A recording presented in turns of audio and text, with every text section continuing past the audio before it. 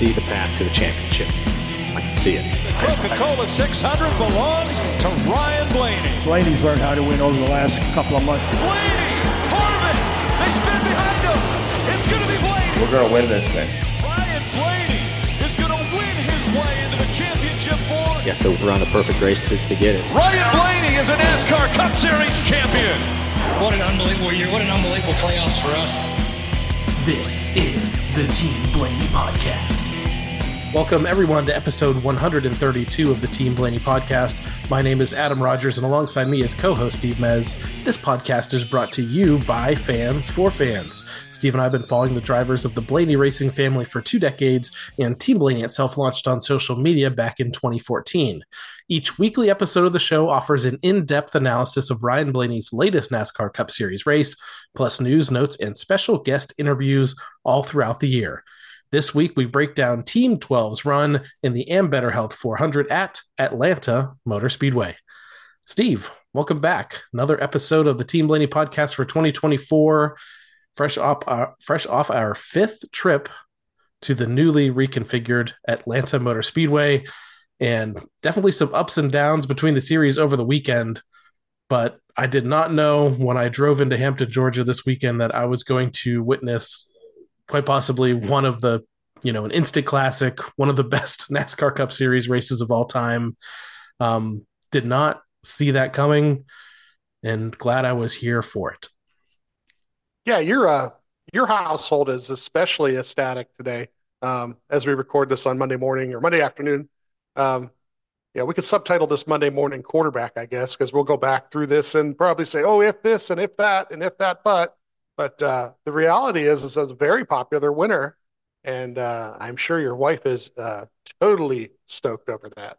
Yeah, she was just a little bit excited, even though, the crowd. I mean, it's funny. Jeff Gluck had put up a post about watching videos from the crowd and noticing that there wasn't like loud cheers like right as the finish happened. And I mentioned, I was like, we were at the Daytona 500 and obviously this Atlanta race. And in both instances, when the drivers crossed the finish line, nobody knew who had won. So it's like you didn't know whether you should cheer, whether you should groan or you should boo or whatever. I just described it as being like stunned. And then everyone's looking at the pylon, like waiting for that to update. And then once it finally did, and the PA announcer announces who the winner was, honestly, I was actually surprised by the pop from the crowd for the winner. I didn't think old Daniel Suarez was going to be that popular of a win, but sometimes I think people like an underdog story, a driver that seemingly was on the hot seat at Trackhouse Racing. So exciting for that. My wife managed to go a little bit viral on Twitter in the post race with a photo that I took. That's the amazing thing to me is you took that picture and then she posted it. I mean, you may have posted it, but she posted it herself. And that shows you how big a fan she really is, how emotional and happy she really was. Because I take a picture, if I were to take a picture of my wife like that, she'd be like, don't be showing that to anybody, admittedly, really... that was her first reaction, honestly, because I posted it on my own, social media. And she's like, oh, no, I look terrible. Why would you, post something like that? But then I think she kind of realized, what kind of a moment it was capturing and went ahead and shared that with all her other fellow amigos out there. And it took off pretty well and got noticed by the race team and good comments from Justin Marks and lots of other people. So it's been an exciting, 24 hours for us here in this household. But that's we're not all here to talk about, a different race team. Ryan Blaney played a huge part in this race, in this dramatic finish. And all I could think about was how, here's another Blaney involved in, an iconic finish in NASCAR. We'll always have the Darlington race where you could see Dave's car peeking around in the back there. And actually for Ryan, this is really his second involvement in an iconic finish. If you go back to a race that you were at, in the first edition of the Roval too. So, Blaney's always seemed to be involved in these things. Yeah. How about that? The Darlington finish was, Craven winning, right? And then you've got Busch finishing second and Blaney finishing third. And then this weekend we had Suarez winning, but then we had Blaney finishing second and another Busch finishing finishing third. So Bush and Blaney has a lot to do with some of the closest races. But the Roval, yeah, the Roval thing was just one of those things that just happened near the finish line on the last lap. Not quite the same as everybody coming to the line like that. Sure. And what was great was Ryan's reaction post race because he was like very much like, and my wife said it right away too, very much like, well, we've won some this way. So sooner or later you might lose one this way, and you can't think of it as a loss because you were right there at the line. You were Yep. doing everything you could. I don't know what else you could have done except, I'm sure that, like I said, the Monday morning quarterbacks are all looking at it going, oh yeah, this and that. But really the only thing left to do was to turn your wheel way to the right and slam everybody in the wall and hope that you didn't get as much damage as they did. So to actually honestly run to the line with them like that and then do everything you can to break the side draft in the last 100, 200 yards. And I mean, they did everything else they could. And at one point, Boyer on TV was like, I think Blaney won. And then, but I heard, I mean, right away, once again, I got the scanner, and those guys are locked into to the timing and scoring of NASCAR. Yep. So right away, Tim said 99, 99. So Tim was like, yeah, 99. And right away, there was the talk of, just it was a great finish, but it wasn't. But then, like I said, the post race stuff was great because I've always said this about Ryan post race interviews and stuff. See how he reacts, kind of follow his lead. And the racing was extremely exciting. Them guys did a great job racing like that. And then he's standing there on pit road with his back to the stands, facing the pit road. There's a gaggle of reporters trying to ask questions, and he looks up over him because I haven't seen it yet, Yep. and then he sees it, and then he says what he says, and I thought that was the most genuine reaction to it He that looked like a anybody race could. fan. Like Yeah. Oh, wow. Expletive. That was awesome. And to hear the guy in the middle of all that saying that's really kind of cool. And that's so funny that you bring up Darlington because that was the same impression I got from Kurt Busch that day. When he lost and they were beating and banging each other last bunch of laps. And one guy would take the lead, cross over, get the other lead, would get back, and they came to the line like that, and he lost. And I thought, oh, for sure he's going to get out of the car and there's going to be a fight. But his first reaction was the same thing. Wow, what great racing! That was exciting. So to see that kind of reaction, kind of reminded me of that, and it gave me that deja vu of that, and it was really kind of nice that he was more realistic about it and wasn't like upset or sour about it, like other guys. Yeah, and funny you mentioned Boyer calling it for Blaney. The PRN, Doug Rice, I'm listening to that on our headsets at the track too, called it for Blaney as well. And then he, kind of stuttered a little bit, and he said, "Well, that's what it looked like to me." And then he's like, "Let's go to timing and scoring," and they're like, "It says it's Suarez." So, because I'm initially was fist pumping after he called it for Ryan, but then when they switched to Suarez, I mean, it was just kind of a different shift of emotion. But crowd reaction was great. I felt like everybody there enjoyed the race, and it was really cool listening. We drove the 5.5 hours home, so we're listening to all the post race coverage on XM. I'm listening to the teardown. This morning, been listening to some other things, and this was a perfect time. I felt like NASCAR didn't get as big of a bump as they could have from the Daytona 500 because of the weather. But I feel like if that Netflix audience that's been watching the show was still engaged in this, this week, when they saw an amazing race and they once again saw drivers that were in that show, like taking center stage between Ryan and William Byron and Denny Hamlin, like all these folks that were on the TV show are out there running up front and competing for wins. So hopefully they'll keep watching throughout the rest of the season, and hopefully things stay exciting. And I know we've talked a ton about the finish, but I guess there's a few things that happened leading up to the actual race itself that we might want to recap just a little bit, Yeah. go through our race recaps. We'll talk about lots of other things, fantasy racing, and what's happening next week. Yeah, it starts out they really weren't going to have any practice. They were going straight to qualifying, but it actually starts out before you even get to qualifying with some tech issues. the 41 car and the 10 car had their roof fins taken from them. And um, I mean, week two, and we're already trying to push the envelope to the point Yep. where, we get caught with something. And what was something that was funny I heard was said is that maybe the other two cars from the Haas had not gone through tech yet, and they hurried up and took them off before they got there. Maybe all four of them had it. I don't know, but I'm sure we're going to hear some penalties this week on that. They tried something, and it obviously didn't work. And then we're going to get into Saturday, and then Sunday, some things were tried there too. For qualifying Saturday, Ryan went out 12th, and it set up with the matrix there, and ran a 31:31, and it was P4 at the time. So I was pretty good, and it stuck. Ryan gives a note on that it drove really good, and he ended up in the top 10, the 34, 22, 38, 2, 14, 8, 12, 3, then 17 and 5 were our top 10 to go for the pole.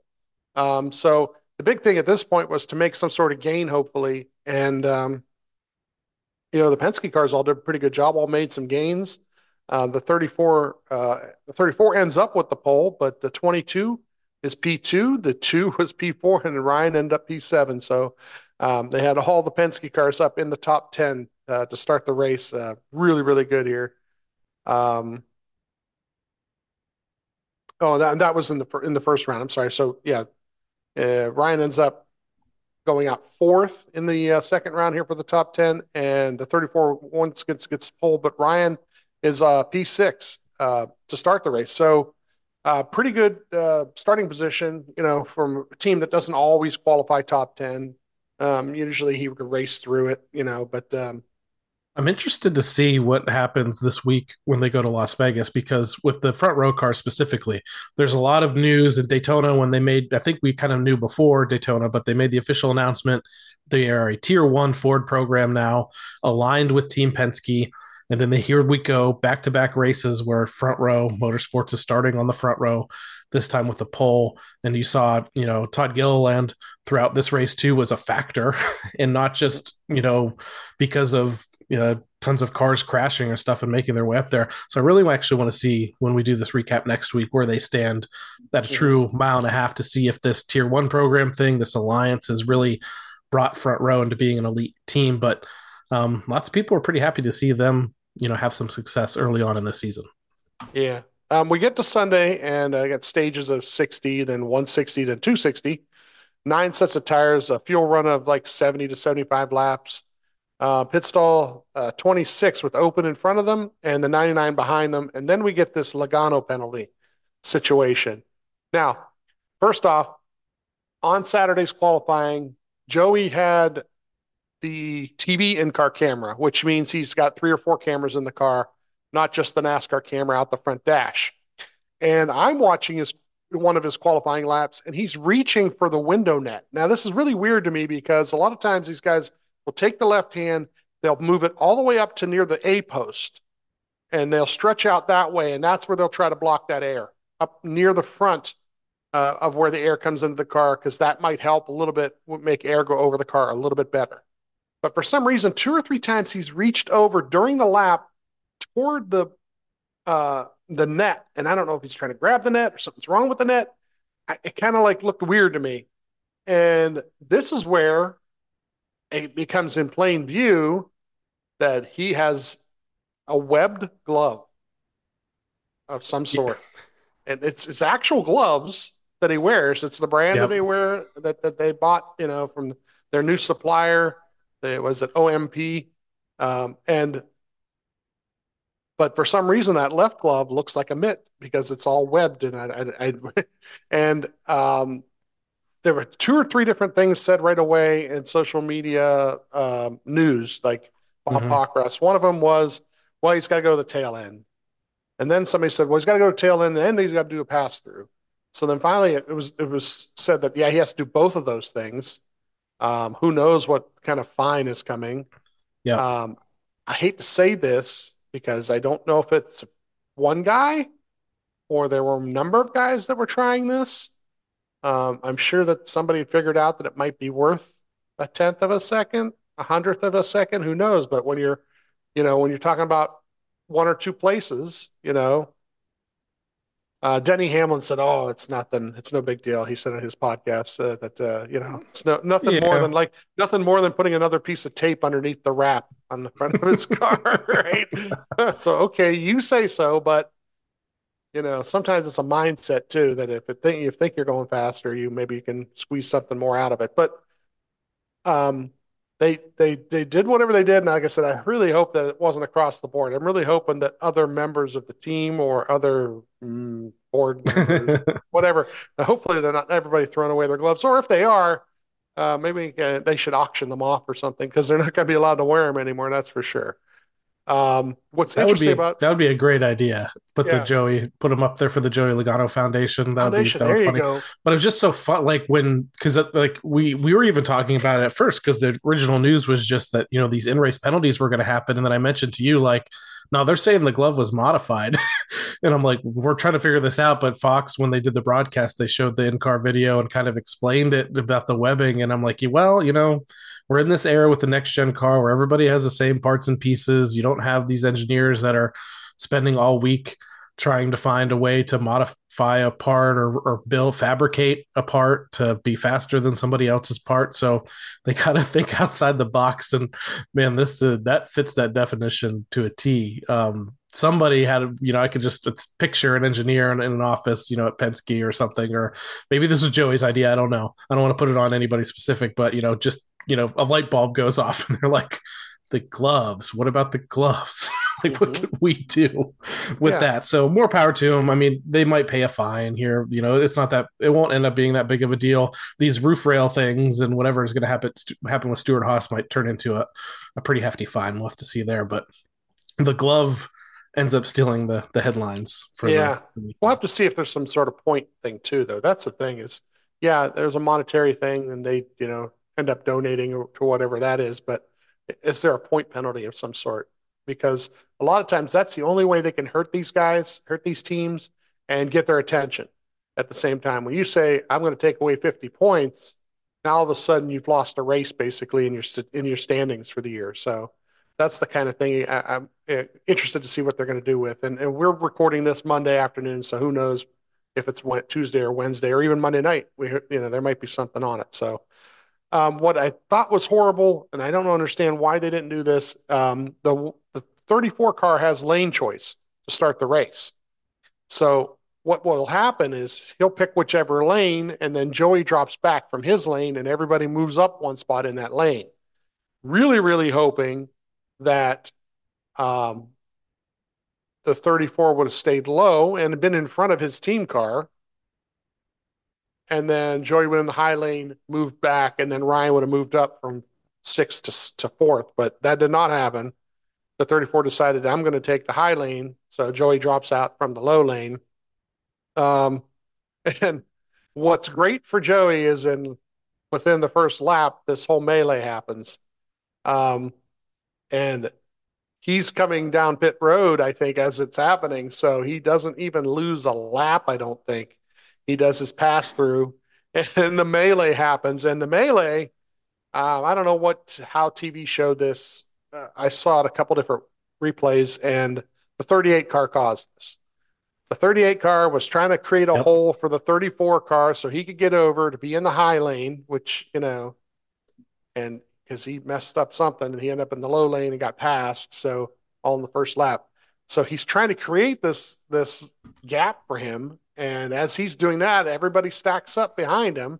Luckily, Ryan was early on in that stack because I think he was right. I think he was right behind the 38. He hit the 38 he hit the 38 pretty good, but the cars behind him almost hit Ryan too hard. One of them checked up enough where they didn't hit Ryan, but they got just pummeled. And then it was like what I got here: 77 to 3, the 10, the 48, 45, 9. 20, 21, 31, 41, 43, 51, 54, 99, all involved in one shape or form. Some more damage than others.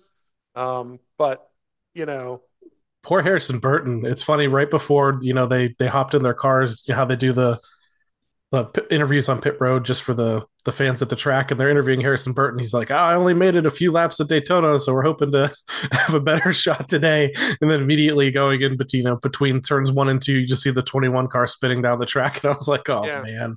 And then Josh Williams, who's making his first starts with Colleague Racing, driver Josh Williams. Yeah. Between his 2 Xfinity starts and his 2 starts in the Cup Series, between the Clash and then this week, just has been caught up in messes all the way. So he hasn't even had a chance to shine in that new equipment too. So man, and I thought this was going to set the tone in a negative way for this race, and luckily they recovered pretty brilliantly the rest of the way. And really, there weren't too many guys that got really heavy damage in this crash outside the 48 car, I believe. Yeah. So, and I mean, even the eventual race winner, was patched up for multiple pit stops in this sequence and goes on to win the race. So I feel like, it's great to see these cars are being a lot more durable.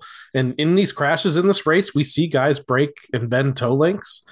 And it just was a matter of time. I feel like Blaney's crew, in that first year, were one of the fastest to learn how to repair these things. And it seems like a lot of the other road crews have caught up, because it doesn't seem like, unless it's a rear toe link, it doesn't seem like that's a death sentence anymore as it was in that first season with the next gen car. Yeah, they can get it done underneath the damaged vehicle policy pretty well. So Ryan ends up 7th through all this, and then they're kind of navigating through the debris field, making sure they don't hit nothing, have to pit. They don't have to pit because of that. We get to the choose here, the 8 taking the high lane and Ryan taking the high lane, and the 2 is behind Ryan. And then we get the racing that from here on in we get the racing. And I'm watching in-car camera, so I'm watching what happens in front of Ryan, but then the TV also shows a lot of lead lap swaps for the lead. 8 and the 5 are swapping the lead. The 8's trying to cover both lanes. By lap 15, we pass the 38 and get to 6th. There were times Ryan looked like he was just stuck behind somebody, and once he'd get from the lower lane to the higher lane, or higher lane to the lower lane, he'd go right around whoever that is. Lap 16, he's up to P5 in that lane. Passing the 17 a lap or 2 later, up to 4th. Goes low around the 34 on lap 18, gets to 3rd. He had the car.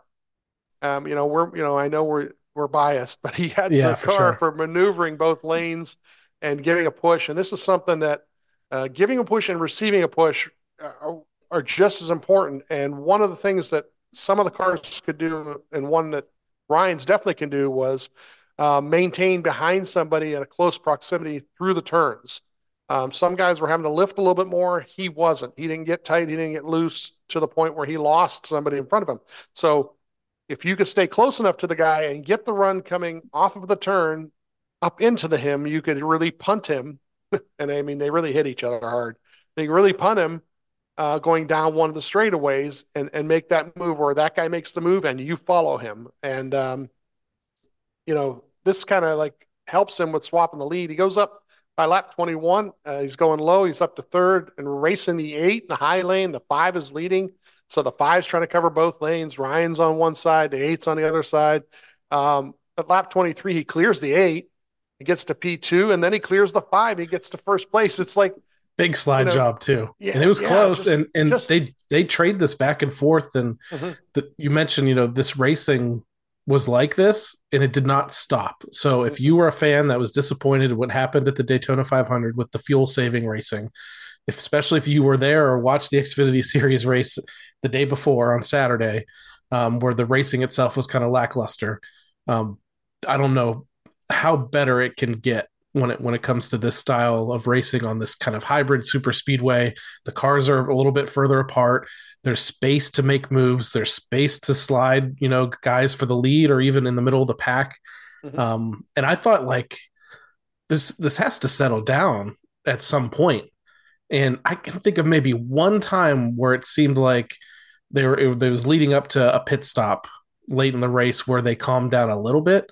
But this was they were on fire the whole race. It just never stopped, and the tension was so high, and it's really hard to describe, what it was like. And I'm sure it was like that for people watching at home too, but definitely in the stands, it was just so intense, so exciting, and just great to see it.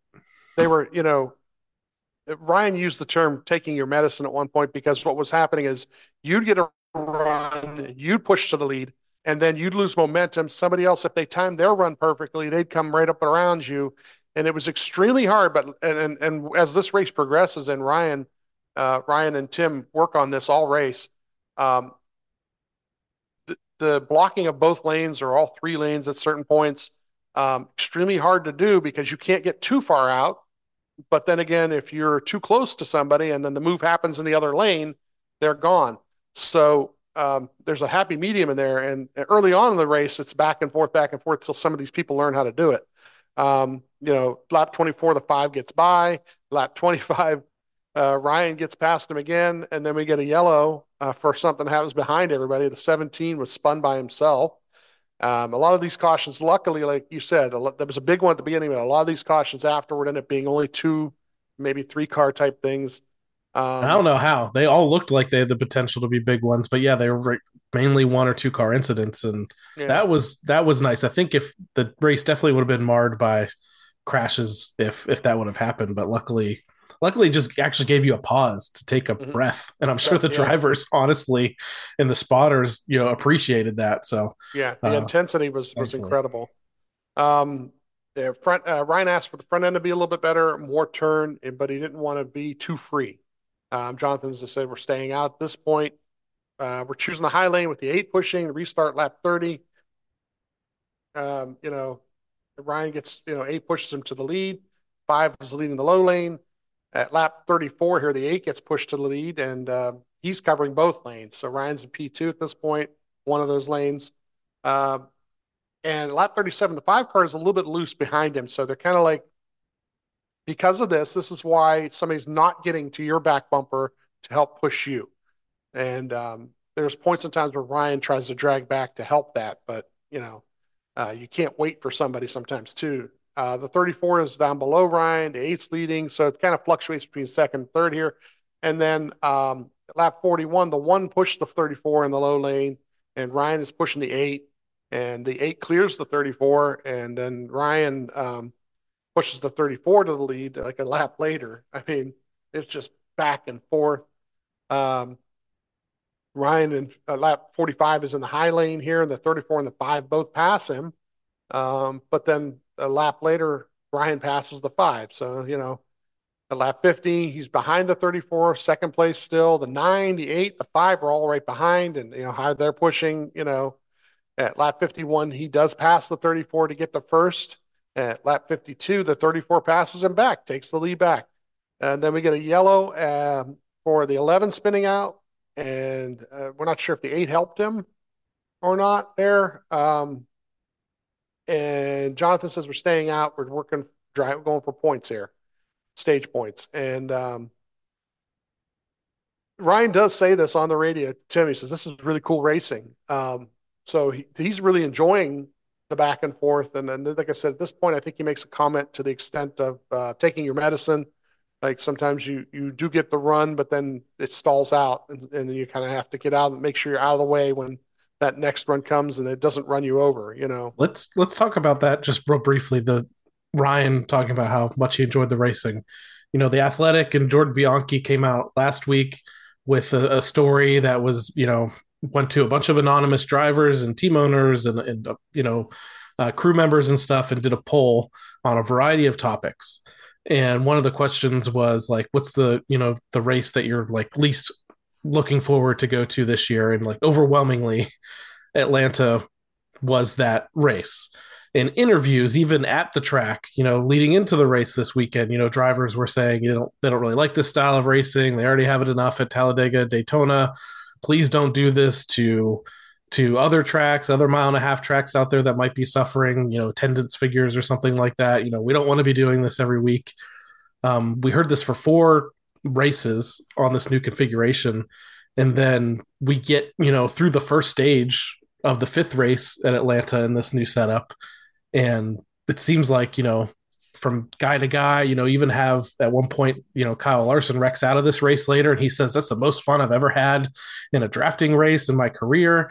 Like what, like what do you think is the factor that changed here, that changed their minds? Was it that they were just bored last week at Daytona, saving fuel all the time, so they were maybe just happy to go racing? Like what happened? There were two or three things that things that I see, and then things I've heard also. One is the track itself. It's not a 2.5 mile track. It's a mile and a half. So when you get to the turn, you can't be flat out the whole time through the turn. Um, the handling becomes more important. The track itself is aged to a point where um, these guys, are slipping and sliding a little bit too. You said at one point that you texted me that you kind of got sandblasted, in the stands. So there was some wear on the track already. It's aged a little bit already. It's given a little more leeway uh, to make those kind of moves. And what it did is it made these guys have to actually drive the cars more. And then the other thing about the track being so small is also you're not running in a pack wide open, 3 and 4 wide cut in the air the same way. You're kind of in tighter confines. You might get 3 wide, you might not. Um, but you're not into the turns as long as you're in the turns at the 2.5 mile track. So they're not stuck to the ground as much as they are downforce wise at the 2.5 mile super speedways. So this kind of gave a little bit more rough air on guys, so they had to work a little bit harder, work the wheel a little bit more, um, and it did. It caused a lot more gap to the guy in front of you and behind you, so that you could make a move to a lane, back down to a lane, up in front of somebody. Only the biggest thing, like I said later on, is judging runs, where they're coming from, and who's pushing, who's a better pusher, who could get to the guy better. And like I said, that just takes time of learning who's the better cars on the day. For this restart, they only have one lap before the end of the stage, and the 34 is leading Ryan's P2. So the 34 takes the bottom with the 1 pushing him, Ryan in the top with the 5 pushing him. But the 34 ends up winning the stage, but Ryan P2. So great stage points to start the race itself. Pitting with 4 tires and fuel here, and Jonathan tells them slight pause for fuel. And anytime I hear that, I just don't even look up the pit time, because it's going to be based on how much fuel they need to pack it for the next stage. And he was running up front that whole time too, so you're going to burn more fuel than the rest of the field. So yeah, I expected them to lose a couple of spots on this sequence for sure. Yeah, and they only had like 1 or 2 cars past them on pit road. The 2 car got by them. I think the 5, the 1 were the ones, some of the ones in front of him here, but because of some of the other cars and staying out and so forth too, uh, they come out P20 with 32 cars in the lead lap. And then Jonathan even said something about coming back in and topping off, even maybe just to kind of but they end up staying there. And P19 for the restart. The choose code 38 takes the bottom. Ryan is on the bottom. Start this restart lap 69, and he gets to the high lane within the first lap. Once again, this sequence of watching the in-car camera is awesome, because you can kind of see when he gets stuck, and then you can hear Tim trying to find him a hole to get away from that guy, get around that guy. If you're stuck behind somebody, you can get to the other lane, get to the other lane. The other lane seems to move, and then you're around him. So by lap 72 is up to 17th, lap 73 is when the 71 gets into the fence, but Ryan's up to 14th as that happens. At lap 76, up to 11th in that low lane, and lap 78 now he's up to 10th, and he's pushing the 2 car, which is excellent. They actually worked really well together all day. Lap 82 here, we've got the 22, the 2, the 21, the 12, all in the top 8. All just having a good run. Lap 87 here, the 4 pushes high, and Ryan is in that high lane. He's running between 5th and 6th. At lap 93, the 2 is pushing Ryan. Ryan's pushing the 21. We're in the high lane. We're P5, all running together. At lap 95, got a little bit loose here, and I kind of didn't hear exactly what it was, but something happened between him and Harrison, and it kind of like caught Ryan off guard. and he got a little bit loose, and he didn't lose a lot of ground, which was the great part of this. He didn't like lose it in front of everybody. He got back to being pushed by somebody. He got back to about 10th, and he was pushing the 11 car at that point, and with the one down below him. And lap 100, he goes in the middle past the 11, and 2 laps later, low lane P7. He's now pushed the 34 car. And then lap 105, he's P5 behind the 38 and the 34. Those 2 cars were moving ahead, so he was moving with them. Then at lap 106, I have written down here 3 wide crazy. it was just nuts. They were 3 wide, trying to get in and out of these guys. And I mentioned to you like the 11 car and the 5, which you see this with the 5 a lot at other tracks, were the first 2 that were really kind of flirting with going up to that third lane. And that got me a little bit excited. I'm like, maybe, when you're talking about the track aging, nobody else is really running up there in any other series. Like maybe that's where there is some extra grip. And the 11 was making some passes on the outside. And I don't know if they were being successful because the other guys were just like, whoa, whoa, whoa, I'm just going to let you go because you're kind of being insane here. But then I think this part that you're bringing up right here, that wasn't just one car doing it. That was happening in multiple parts of the pack. And I'm like, I did not think we would actually see this at this track. I thought when they made that third lane, it was just a suggestion. But now it seems like going forward, at least in the state that the asphalt is in, that you could do it, and it might just get. It's super tight though, man. Super, super tight, and it just added to that tension that was already in the air. Yeah, they lap 108, he's up to P4. He gets around a couple of these 3 wide crazies. Lap 110 goes high. He's pushing the 38 car and the 5. At lap 111, up to P3. At lap 113, he passes the 38. Is somewhere between second and third, kind of fluctuates. Lap 115, he passes the 17 and the 1, gets to P2. At lap 118, the 1 car's pushing him, and the 22's leading, and Ryan's P2. And they're talking about pitting soon. At lap 120, Jonathan tells him, we're 10 from pitting, and we're on the same program as the car in front of you, which is the 22. So kind of gives him something to look for, and just kind of like they're going to do the same thing. Ryan tells Tim to let Joey know that I'm not trying to pass him. I'm just trying to protect. Very interesting. Like the communication's really, really good here with the teammates, where not really worried about winning the stage right now. We're still worried about pitting, but also tell Joey I'm not trying to do anything crazy to him. I'm just trying to protect him from any pushes that are coming from behind. We get to lap 125, and the 6 does pass Ryan. But Ryan's P3, and then Tim says we got to get to the bottom. We got to work to the bottom at this point because they're worried about pitting. At lap 127, they do pit on the next lap. Fuel only, 3.5 seconds of fuel. Does it right behind the 22 car. At lap 130, Jonathan says, all good on fuel. Do what you need to do. So they got back out on the track during this sequence. No problem for them. And for them. Yeah, for them. That's why I said it. That's exactly why I said it that way.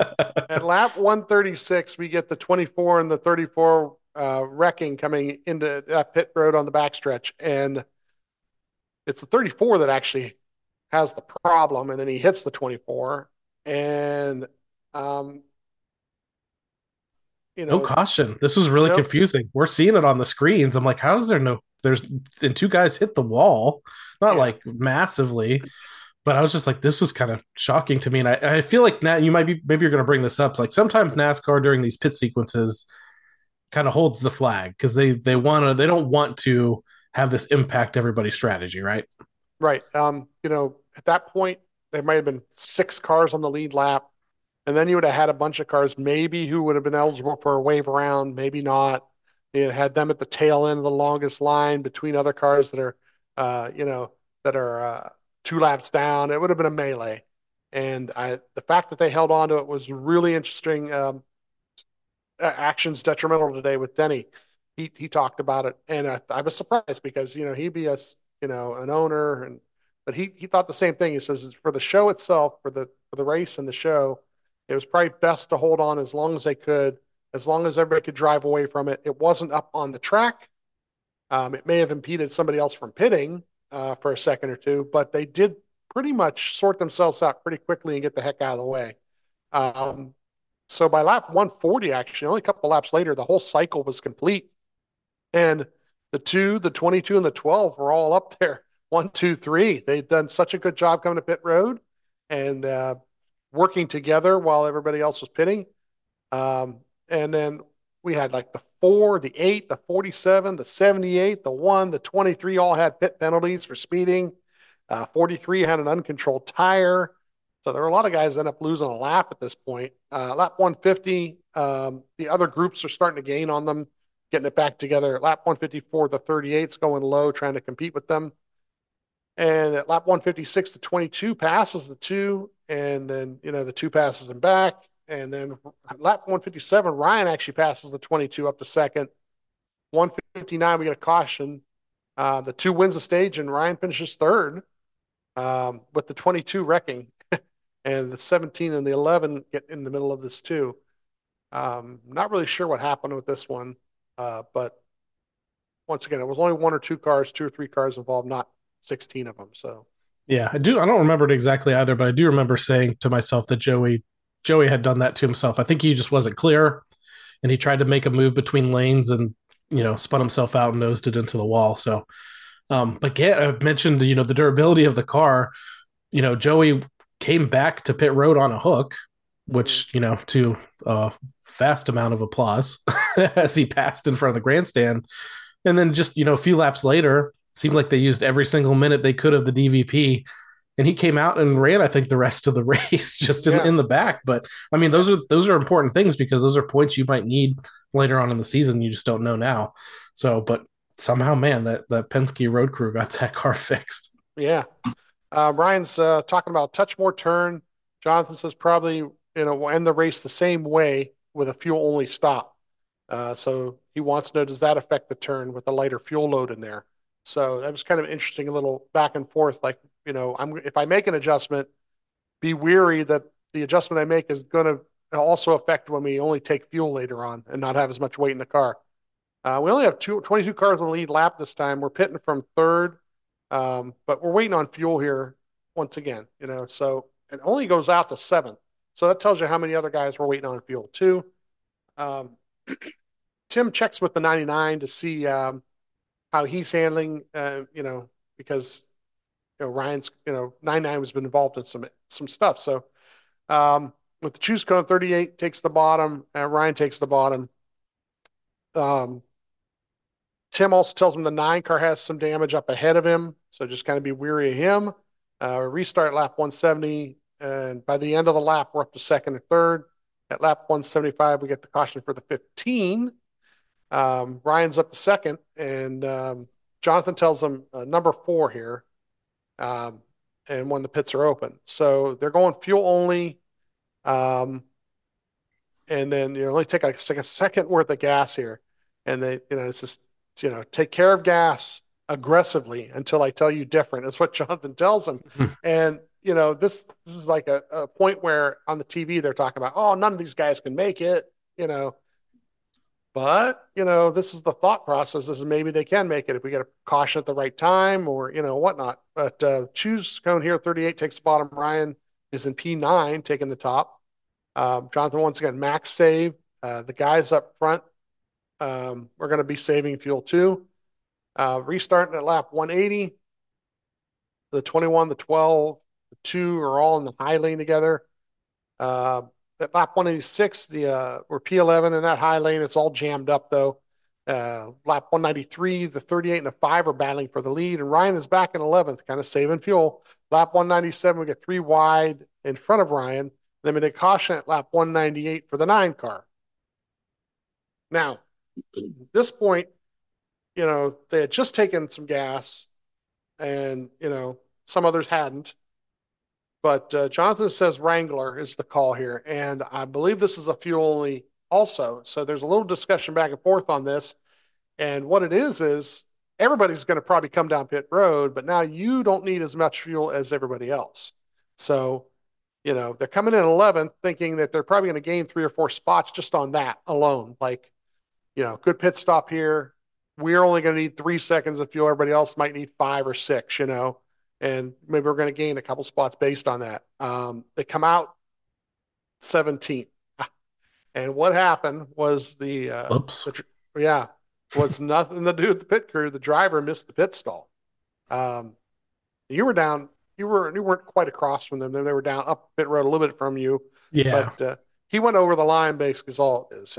He said something on the radio. He apologized right away because there was something he may have been looking at with one of the cars that he was going to have to come in and out and around, or he may have come around the 99 a certain way. And when he did, he just missed it, went a little too far, had to back up. Um, they got the fuel in there they wanted to get. He only lost a couple spots on it. Um, and they tell him focus forward here. We only lost a couple spots, but they come back out, and a couple other teams had to either try to come back in or something because 34 is leading for the choose cone, and Ryan's P14. So even though he left the pit road P17, two or three other cars I think may have come back in. P14 on the top, restarting at lap 206 here. And here we go. Passes the 99 pretty quickly up to 11th. At lap 209, middle of three with the 7 car pushing him, which is kind of cool. Now the 7's kind of made an appearance here. He stayed out of trouble most of the day. At lap 213, P10, bottom of 3 though. At lap 213, we're pushing the 451 with the 19 pushing us, and the 2 is leading at this point. And 51 is another one of those cars that he's kind of in the way. He doesn't, even though you're pushing him, he doesn't seem to move very much. At lap 217, he gets to the high lane to go around him, and then they go around him, and then we get the 5, the 6, and the 7 crashing up high with the 42 also involved here. We're up to P8 with the 11 leading. At this point, there's only like 5 or 6 cars that have not been involved in a crash. The 2, the 4, the 8, the 12, the 14, the 38, and the 47 at this point. Yeah, I heard TV kind of jokingly, in the rest of the race coverage, it's always like, here's who's involved in the crash, here's involved in the crash. And then they just got to a point where the list was shorter than the people that hadn't been in one yet. So that's kind of fun to see. I think in that crash with the 6, I think the 6 lost it in the turn to cause that crash. And I don't know if it just was the setup of the RFK cars, but it was very reminiscent of the 17. Same deal, going through the turn and just lost the handle on it and took out a few guys. So unfortunate for the 5. The 5 I feel like could have been battling for the win here at the end of this race. They were one of the best cars and one of the best handling cars out there. Yeah, Jonathan, we're staying out. We choose here. The 11 takes the bottom here, and Ryan takes the top from takes the bottom also from P8. Tim says, be aggressive, be smart. They ain't done. And I thought that was a great thing to tell them. They ain't done up there messing around. So restart lap 225. And Ryan actually makes it 3 wide, but makes it all the way up to P4 with the 2 pushing him up high at lap 230. The 11's leading, the 38's pushing Ryan up to 3rd. And then he goes to the lead from a push from the 2 car. And at 231, we're racing with the 8 car back and forth for the lead. 233, the 23 pushes the 12 to the lead again. At lap 235, the 12 is ahead with a push from the 2. So a lot of these cars behind him keep cycling through too because they're getting pushed out in front of somebody, and then somebody's getting a run on them. At lap 238, we've got the 2, the 8, the 14 battling behind Ryan. And like I said, this is that point in time where Ryan's got a lead, and he's starting to cover all the lanes. And everybody else is kind of battling behind him, and then he's just making sure that anybody gets pushed out in front, he gets the push from them. Then we get a caution for the 14, the 51, and the 11. And he tells... I was not sad to see the 14 go at this point because he was making some ridiculous moves. really tricky stuff. And then finally, I don't even want to say this bites him. I think they could just got real tight because the 99 had made a move down low and put everybody 3 to 4 wide at that point. And I think the 14, there's some contact made amongst the other cars, and it took a few guys out. But I was nervous because the 14 was fast, but I felt he was being a little bit reckless too. Yeah. Now Ryan gets on there and tells Tim to tell Austin he did a really good job there and worked, really working hard to work with him. In other words, he knows that Austin is one of those cars that in the turns cannot hang with them. a little too tight or loose, and it is losing that a little bit of separation where he's not coming out of the turn and getting to push until he gets well down the straightaway. So Ryan's trying to hold back on the straightaway just to get that push going into the next turn. Um, we get the red flag for this, and this is reminiscent of Adam going to a race.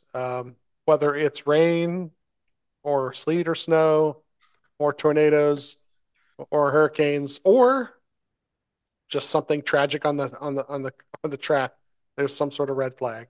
Yeah, and I think that's what I think it was Vinny or somebody in our Discord, race chat going into the weekend. I'd mentioned that there's a 0% chance of rain. He's like, oh, or whoever was there, just like, oh, that just means there's going to be an extended red flag if you're there, because man, and I'm just going to say that happens because the main tracks that we go to are Daytona and Atlanta in this type of racing, and I don't know that it happened when we went to Talladega in the spring previously. But we'll see what Yeah, happens this year. So, but it does. The red flags do also follow us around. So sorry for yeah. that.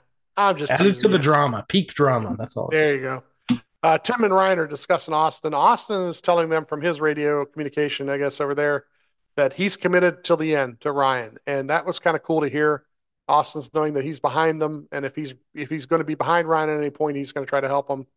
Um, we're choosing from the bottom two to the two follows, and the 99 will be on the top with the 8 pushing. And we get the restart lap 244. The 23 went high, the 19 went low, and he for this restart. And Ryan, they asked Ryan so they can tell Austin what to do on this restart. And I think Ryan tells him to watch his hand. So this is one of those ones where Ryan kind of motions to Austin to close up the gap as they restart. Lap 246, we're covering the 2 lanes, and the 2 kind of got shuffled, unfortunately. So we've lost the guy we want really pushing us. Then we get this caution at lap 249 with the 4, the 77, the 9, and the 3. And it's just barely the 99 took the lead off of Ryan at that point when the caution was called. So the 99 is going to have the lane choice as the lead car, and then Ryan will And be we have no starting. help. The Yeah, two, as you mentioned, the 2 got shuffled. So I was not optimistic. I mentioned drama, man. That I guess this is actually where peak drama happens, because yeah, if you're kind of counting laps here, you're like, I think they're going to go green with about 5 laps to go. yeah, And I was nervous that it would just, been such a good race. And we already talked that the cautions that did happen were just kind of small crashes since that first one that happened, 2 laps into the race. So I was like, man, I hope this doesn't, whatever happens, between here and the end of the race, I hope it doesn't kind of taint, but the exciting race that we saw so far. yeah.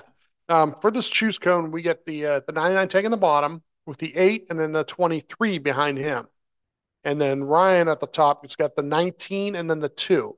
And I thought this was advantageous. I may have texted you at this point because if anything, the 2 is going to at least push the 19 hard enough where the 19 has no choice but to push what's in front of him, and hopefully they can work as a three-man group up through there.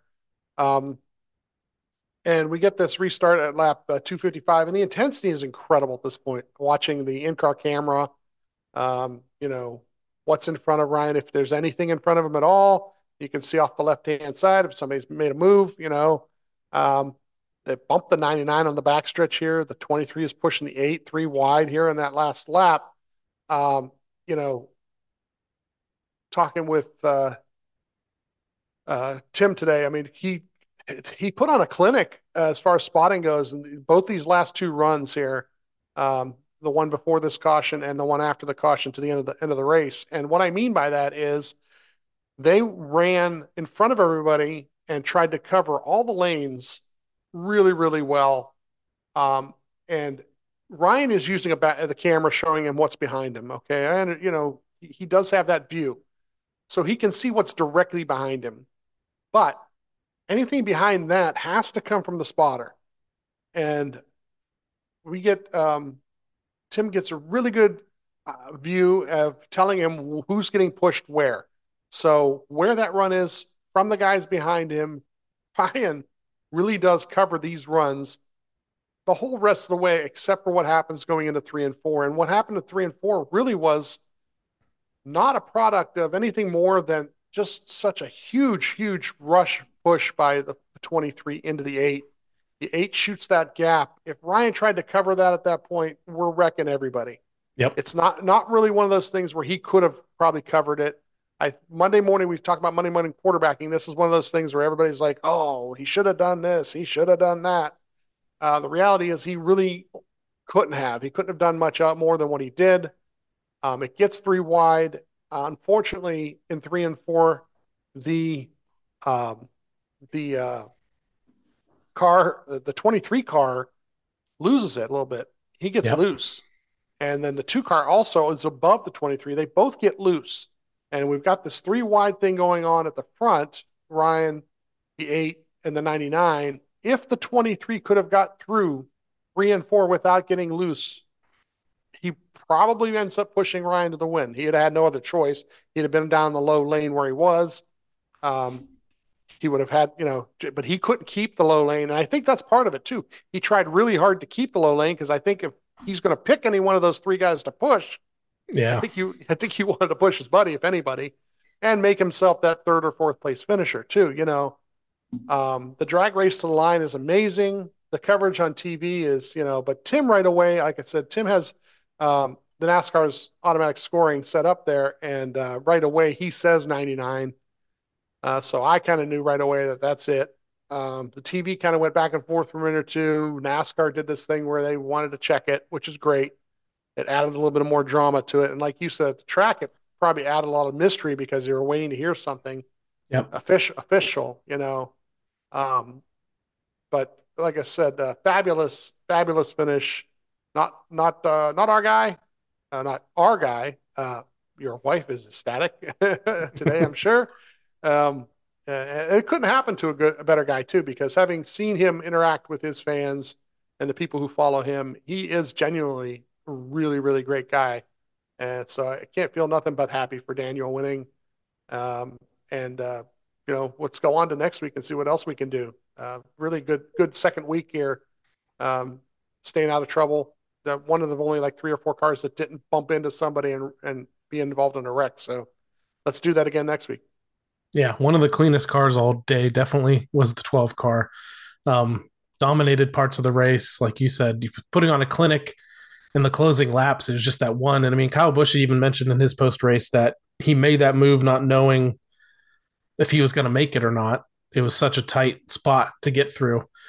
So unfortunately he did. And yeah, it was a drag race to the finish line. I mentioned earlier that, the crowd was just kind of stunned waiting to see who actually got it. I was jubilant at first when PRN called it for Ryan. And then, they quickly, seconds later kind of understand what timing and scoring is saying. And it just seemed like they didn't even believe it. They're like, and I think it had to do with the way Ryan came to the line.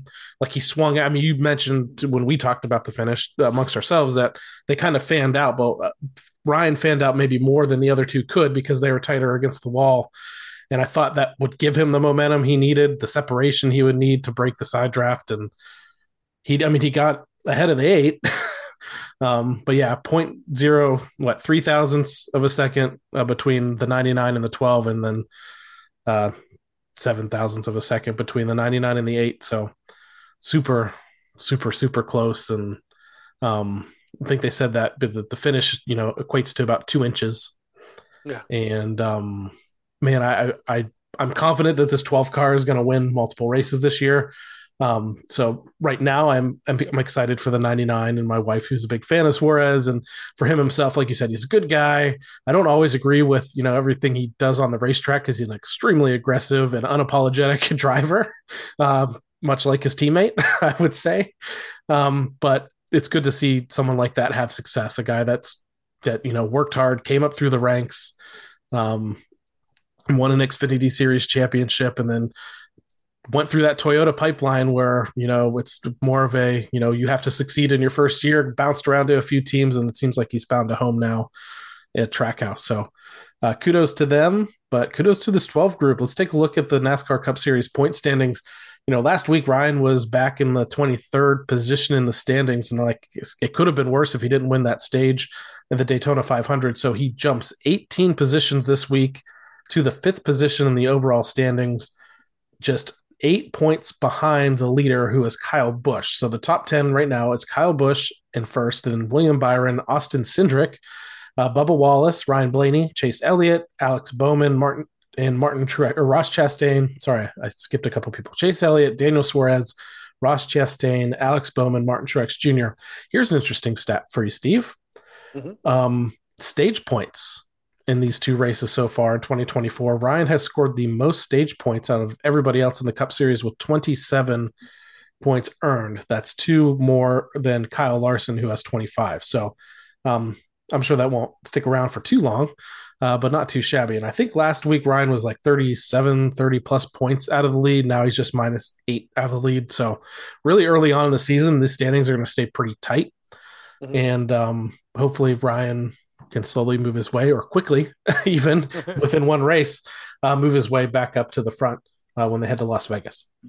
Yeah, when he wins a stage or two in Las Vegas, then he'll just keep piling those on. So before we get to Las Vegas, there's one more thing we need to do, and that is wrap up our coverage of the race at Atlanta, and we'll do that with a recap of our Team Blaney NASCAR Fantasy Live League standings and results. This is another one where I knew so the Wi-Fi at Atlanta is really good if you're underneath the stands, but for me, my cell reception and Wi-Fi reception was almost non-existent in the stands themselves. So I knew I should have made some moves here in my lineup once again, but I didn't. I'd say I was lazy, or I was just too tense. I didn't want to move out of my seat, so didn't do that. That's going to be my excuse for why I finished 49th this week. So an improvement over the 60 plus that I was last week. So 49th overall this week for my team. I had Michael McDowell, got me 39 points. Chris Buescher got me 28. Austin Cindric got me 43. Austin Dillon got me 15. And Alex Bowman got me 10. I had Ryan Blaney in the garage, who was the number 1 points getter for this race with 52 points. So if I would have just swapped out, the obvious one would have been Bowman and Blaney, since Bowman had that trouble immediately in that lap 2 incident. If I would have done that, I probably would have finished pretty well up there in the standings. Featured matchups, I picked Byron over Hamlin. That was correct. I picked Bell over Bowman. That was wrong. I picked Logano over Keselowski. That was right. And I picked Elliott over Wallace, and that was wrong. So I was 2 out of 4, 2 for 4 on the featured matchups. What'd your team look like? Well, as the decision to make a swap at some point was made easy for me because my garage driver was the 20 car. So he was involved. He was involved at the beginning. So I was like, well, we can't swap him out with anybody. I had Ryan, I had Logano, I had Hamlin, Kyle Busch, and Bubba Wallace. So actually 3 of the 5 guys did pretty well. Logano and Hamlin, not so much. And then in the matchups, I ended up splitting them. I had Denny, who lost to Byron. I had Bell, who lost to Bowman. But then I had Logano over Keselowski, and I had Bubba over Chase Elliott. So, those are 10 points apiece, so we got to get those 4 right. But otherwise, I mean, just too many guys caught up in too much stuff. I mean, Hamlin and Logano at different points of the race led the race. So yeah, they should have been much, much better. And they didn't get much stage points either, to tell you the truth. Kyle Busch had some stage points early on. Bubba had stage points in the first stage. Ryan was the guy for, like you said, for all the points. I had 52 points out of him. So, I'm going to use him up like I usually do, and then scramble the rest of the regular season. So let's take a look at the top 10 in points earned this past week at Atlanta Motor Speedway. So these are just the points earned in this race. Tie for 10th between Blaney 10 and Sam Speedsters with 196 points earned. Tie for 8th, Factory of Sadness 6 and Blaney Kicks Beep, 197. 7th is Big Burn, 199. Tied for 5th with 0 Schlitz given and Rochi 12 with 202 points. And 4th is Cool Guy 2K, 208. And 3rd is US Calvin, 210. 2nd is Cheesehead Fan, 222. And leading the way and winning the weekend at Atlanta Motor Speedway in the Team Blaney NASCAR Fantasy Live League is P. Shoot Bill, number 1 position, 225 points earned. Now let's see how that translates over to the overall standings. I am in the 61st position overall now with 244 points earned. Steve, I'm going to find you here. 42nd, tied for 42nd, 267 points earned. So you have vaulted up above me pretty well, but I still think there's time to catch up to you. Mhm. Let's look at the top 10 right now. Overall standings: Montana 12 fan in 10th with 318 points. In ninth, we have Doug QC 321. In eighth is All 12 fan or Al 12 fan 323. Seventh, Math Mom 4 326. And sixth, Cheesehead fan 327. Fifth, Pandamanda 328. And fourth is Alyssa C 329. And third is Blaney 10 331. And second, Joe Lopez 1 358. And again, a strong showing here after having a strong effort in 2023. We have Factory of Sadness 6 leading the way in the Team Blaney NASCAR Fantasy Live League, 362 points. And that brings us now, Steve, as NASCAR heads west to Las Vegas Motor Speedway this weekend. So let's take a look at the NASCAR on TV report for Las Vegas. Kicking things off on Friday, March 1st, 9 p.m. Eastern Time, you have the NASCAR Craftsman Truck Series Victoria's Voice Foundation 200. You can watch that on FS1. Saturday, March 2nd, 2 p.m. Eastern Time, the NASCAR Cup Series practice and qualifying on FS1. So they will have traditional practice like they had all last year in the two groups. Then they'll have the two groups qualifying, and then they'll have a final round there for the 10 fastest cars. Again, 2 p.m. Eastern Time on FS1. Followed at 5 p.m. Eastern Time, you have the NASCAR Xfinity Series, the Laguna. It just says the Laguna. Who knows how long this race is? Probably 300 or something on FS1. So 5 p.m. Eastern Time if you want to watch the NASCAR Xfinity Series race. And then Sunday, March 3rd, 3:30 p.m. Eastern Time, the NASCAR Cup Series Pennzoil 400 on Fox. And that's a big race for Team Penske. Pennzoil is a huge sponsor of Joey Logano, but also for Ryan, who runs a primary scheme with them for a couple of times throughout the year. I picked up a victory in the Pennzoil scheme last year as well. So big race for Team Penske, and it's a race in the past that Joey Logano has run really well out. And I don't know if it's just out of coincidence or just the fact that Penske tends to bring some fast cars there. So speaking of history, let's take a look at Ryan Blaney's stats when it comes to Las Vegas Motor Speedway. He's made 15 career starts going back to the 2015 season, 5 top 5 finishes, 9 top 10 finishes. He's led 80 laps, average start 11.3, including a pole position in 2018, average finish of 12th. Better track for this 12 team and Ryan Blaney. Let's take a look at the last several finishes, though. They are a little troubling. If we go back to 2022, 36th, 28th, 13, and 6. So it is trending in the right direction, but he did have a little bit of trouble there in the 2022 season. But I believe in those races specifically, he had been running very well. And then one of those was a playoff race where he was running really well. And I think had an incident there with the 5 car at one point. So I am positive, though. One thing that is going to change this week, Steve, first time we're going to see the dark horse Ford Mustang on a traditional 1.5-mile track. They've been fast at Daytona, lightning fast at Atlanta. What are your expectations for the dark horse and then also for the new Toyota Camry that they're bringing to the track this week too? I think that it's going to be a pretty good result. It's kind of interesting because I tried to ask Jonathan a question about that a week or two ago, and that they're kind of holding the cards close to the vest. You know, it kind of made a statement like, "Ah, we'll see," you know. And the thing is the car ran so well this past weekend. Like I said, he was able to dice it up and do whatever he wanted on that track, high, low, make the move high, make the move low. I really think that when it's all said and done, he'll be a car to beat this weekend.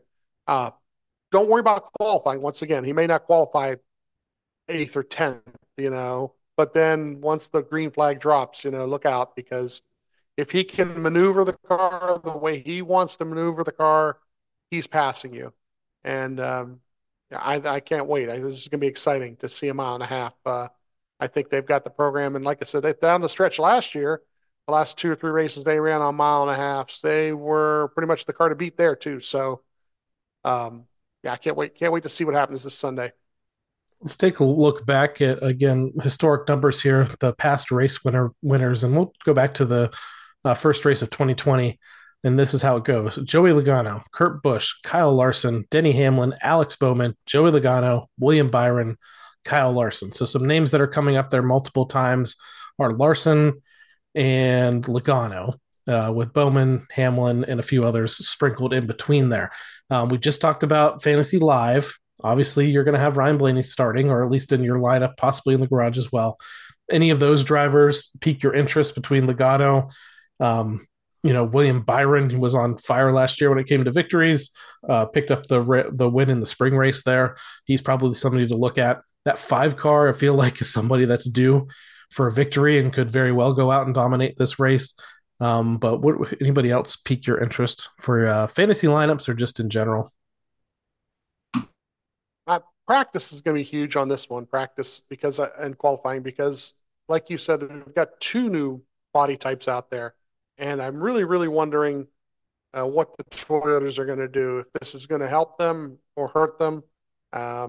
If it helps them, if they're really good, I'm looking for a guy like Bubba Wallace, who has started the season on fire.